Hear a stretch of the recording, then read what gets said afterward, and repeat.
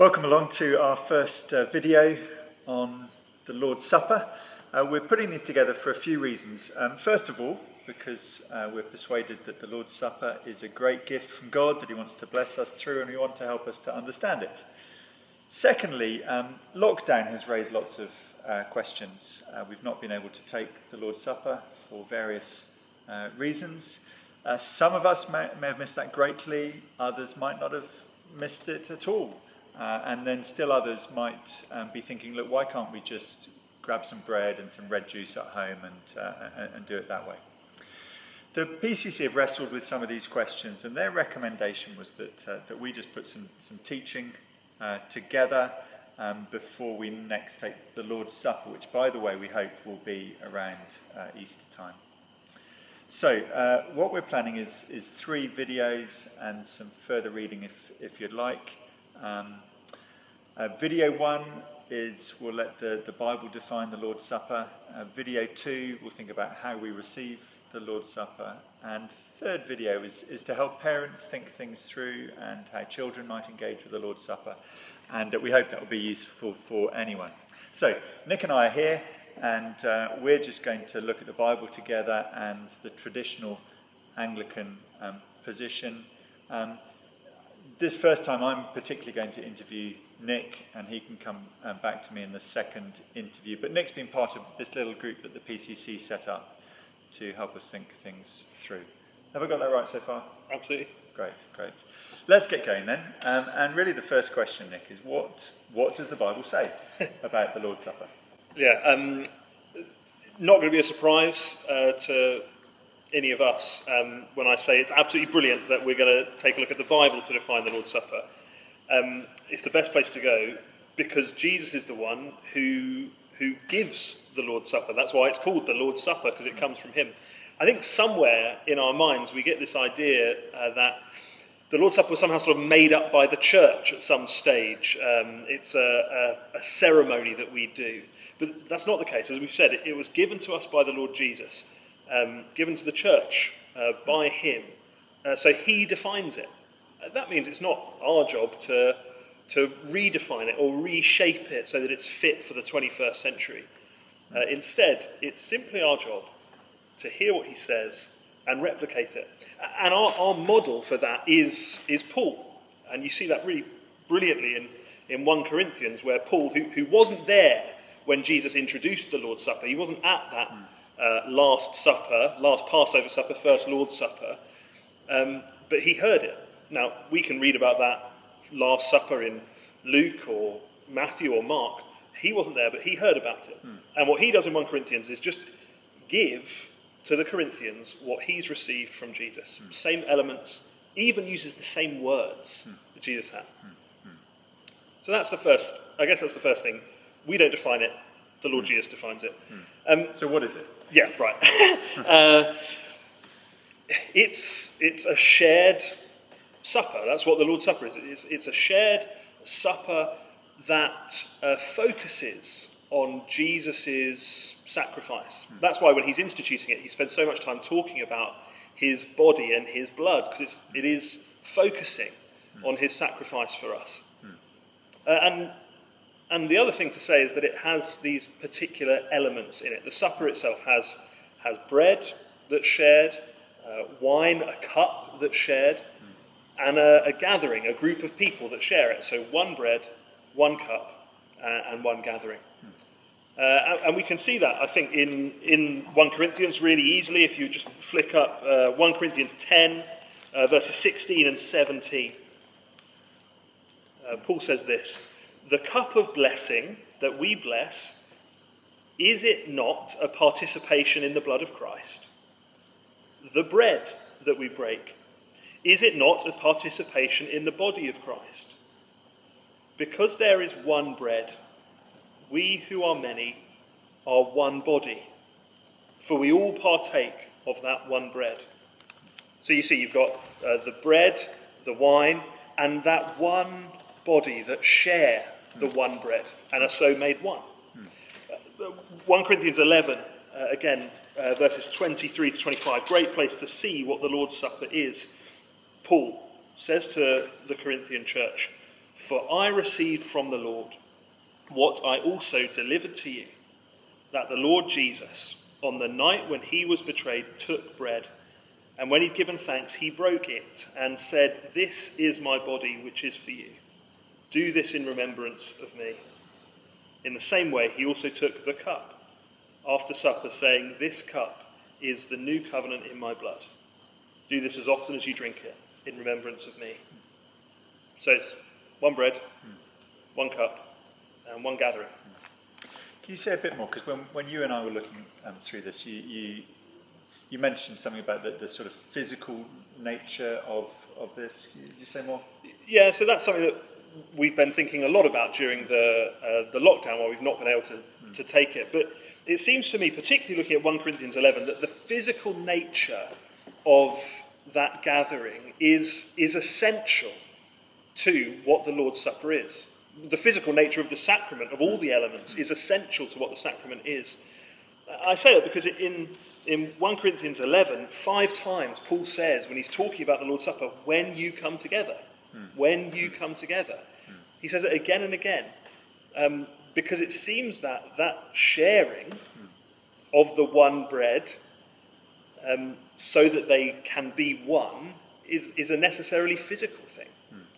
And actually, when you kind of zoom out from there and look at the whole New Testament, what we see about the Lord's Supper is that it's always a physical gathering of multiple households. So whether you think about the institution of the Lord's Supper in the upper room, it was the apostles gathered there. It was kind of the embryonic church. It wasn't just one household or an individual.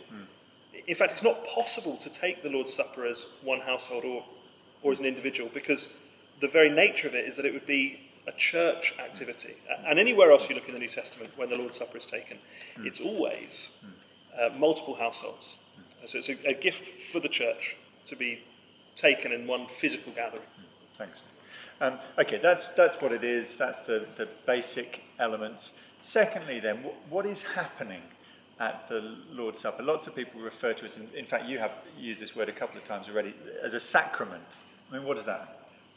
Yeah, okay, so that word sacrament, in its very simplest, I think, is to say it is something that God gives to us that actually does something for us. The Anglican Book of Common Prayer, in Article 25, defines the sacrament as a sign, an effectual sign and seal. Okay. Yeah, what does that mean? Okay. The point of that is that it's saying it actually does something. So it is a sign, but it's a sign that has an effect on you. It actually does something to you. So this supper, it's different to having a tuna sandwich and a Diet Coke. It's not just a physical activity. Okay. It is doing something spiritually as well. So in short, sacrament, there's something more going on. Yeah. Is that reasonable? Absolutely. Something okay. more going on. I'll go with that. Let me push you on that then. What is the more that is going on then?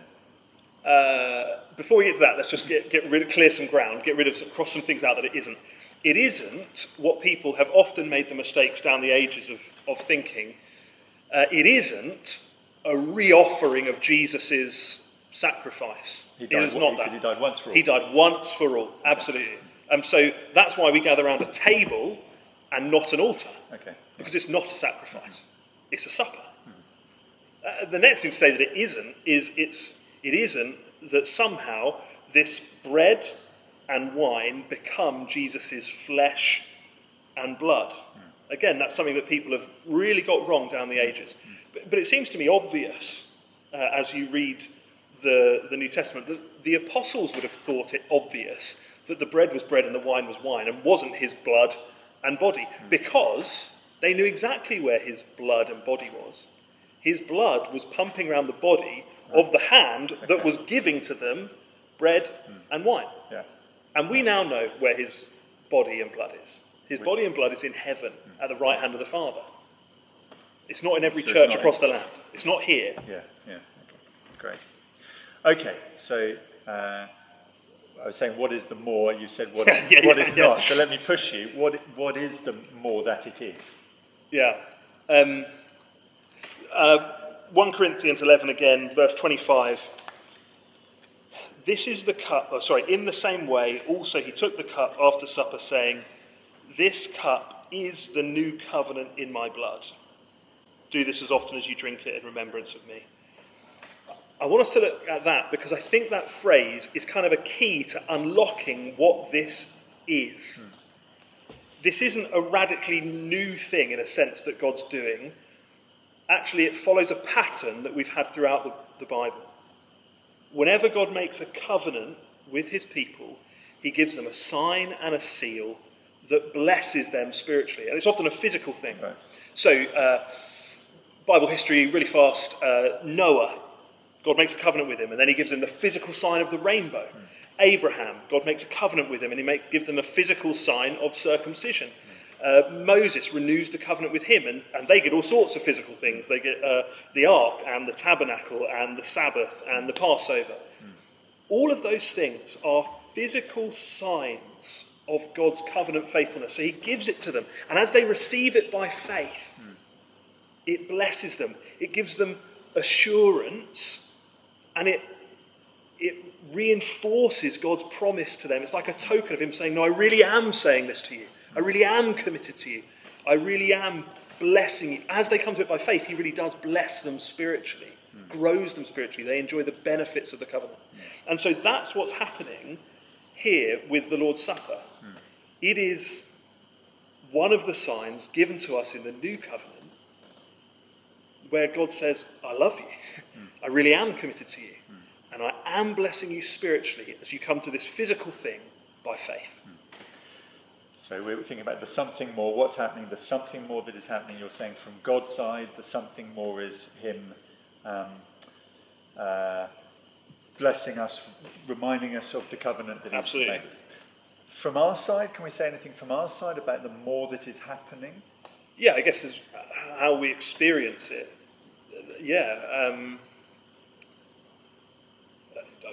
There's lots. There's actually loads that we could say, and we might be able to say it in the next video. Yeah.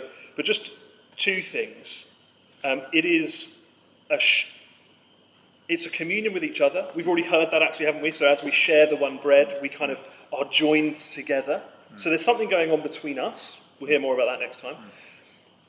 But also, there is a sharing, a fellowshipping between God and us in a real, spiritual, unique, extraordinary way. So 1 Corinthians 10 again, verses we've already looked at, verse 16, 1 Corinthians 10, verse 16. The cup of blessing that we bless, by the way, there it is, God blessing us through the sacrament. Yeah. Is it not a participation in the blood of Christ? The bread that we break, is it not a participation in the body of Christ? What's going on is kind of all tied up in that word participation. It means to fellowship or to have communion together. That's why we call it communion. Right. But here it's saying, aren't we fellowshipping in the blood of Christ? Aren't we fellowshipping in the body of Christ? So actually, as we take the sacrament, that is, as we enjoy this supper, one bread, one wine, one gathering, sharing it together, we're actually sharing, participating, fellowshipping with Jesus. He's coming to us by his Spirit and is fellowshipping with us and giving us all the benefits of that new covenant, of him, of his body and blood broken for us. And that is beautiful and extraordinary when you think of it in those ways. And how does that work? I can't give a physics lesson on it. Yes. I can't give a physics lesson on it, but I think that it works in a similar way to how God is present with us in preaching. When God's word is read and preached, he is here with us, speaking to us by his Spirit. He is truly here, present with us. And in the same way, by his Spirit, the Lord Jesus is present with us as we share in the sacrament. Not like as the bread touches our lips or something, but as we share in the supper together, he is present with us, blessing us, assuring us of all of God's love for us through him. We should have said, so it is a memorial, a remembrance of absolutely. As well, all of that. Yeah. But also you're saying, and participation communion with each other and with Yeah, Jesus. absolutely. Yeah. And I guess more about the memorial next time. It absolutely. I mean, he says it again and again, doesn't he? Do this in remembrance of me. He says it again and again. But it isn't just us casting our mind back to something that we weren't present for. Something's it is more. Happening there as well. Something spiritual is going on inside us. Great. Well, more on that next time. Look, time's gone, but just as we finish, just a helpful way of maybe thinking about it, to sum it up, you shared something with me which I found helpful. Yeah, so I got this from Sinclair Ferguson, great Scottish preacher. He says, the Lord's Supper is like, well, think of it like a marriage. Think about it like a husband.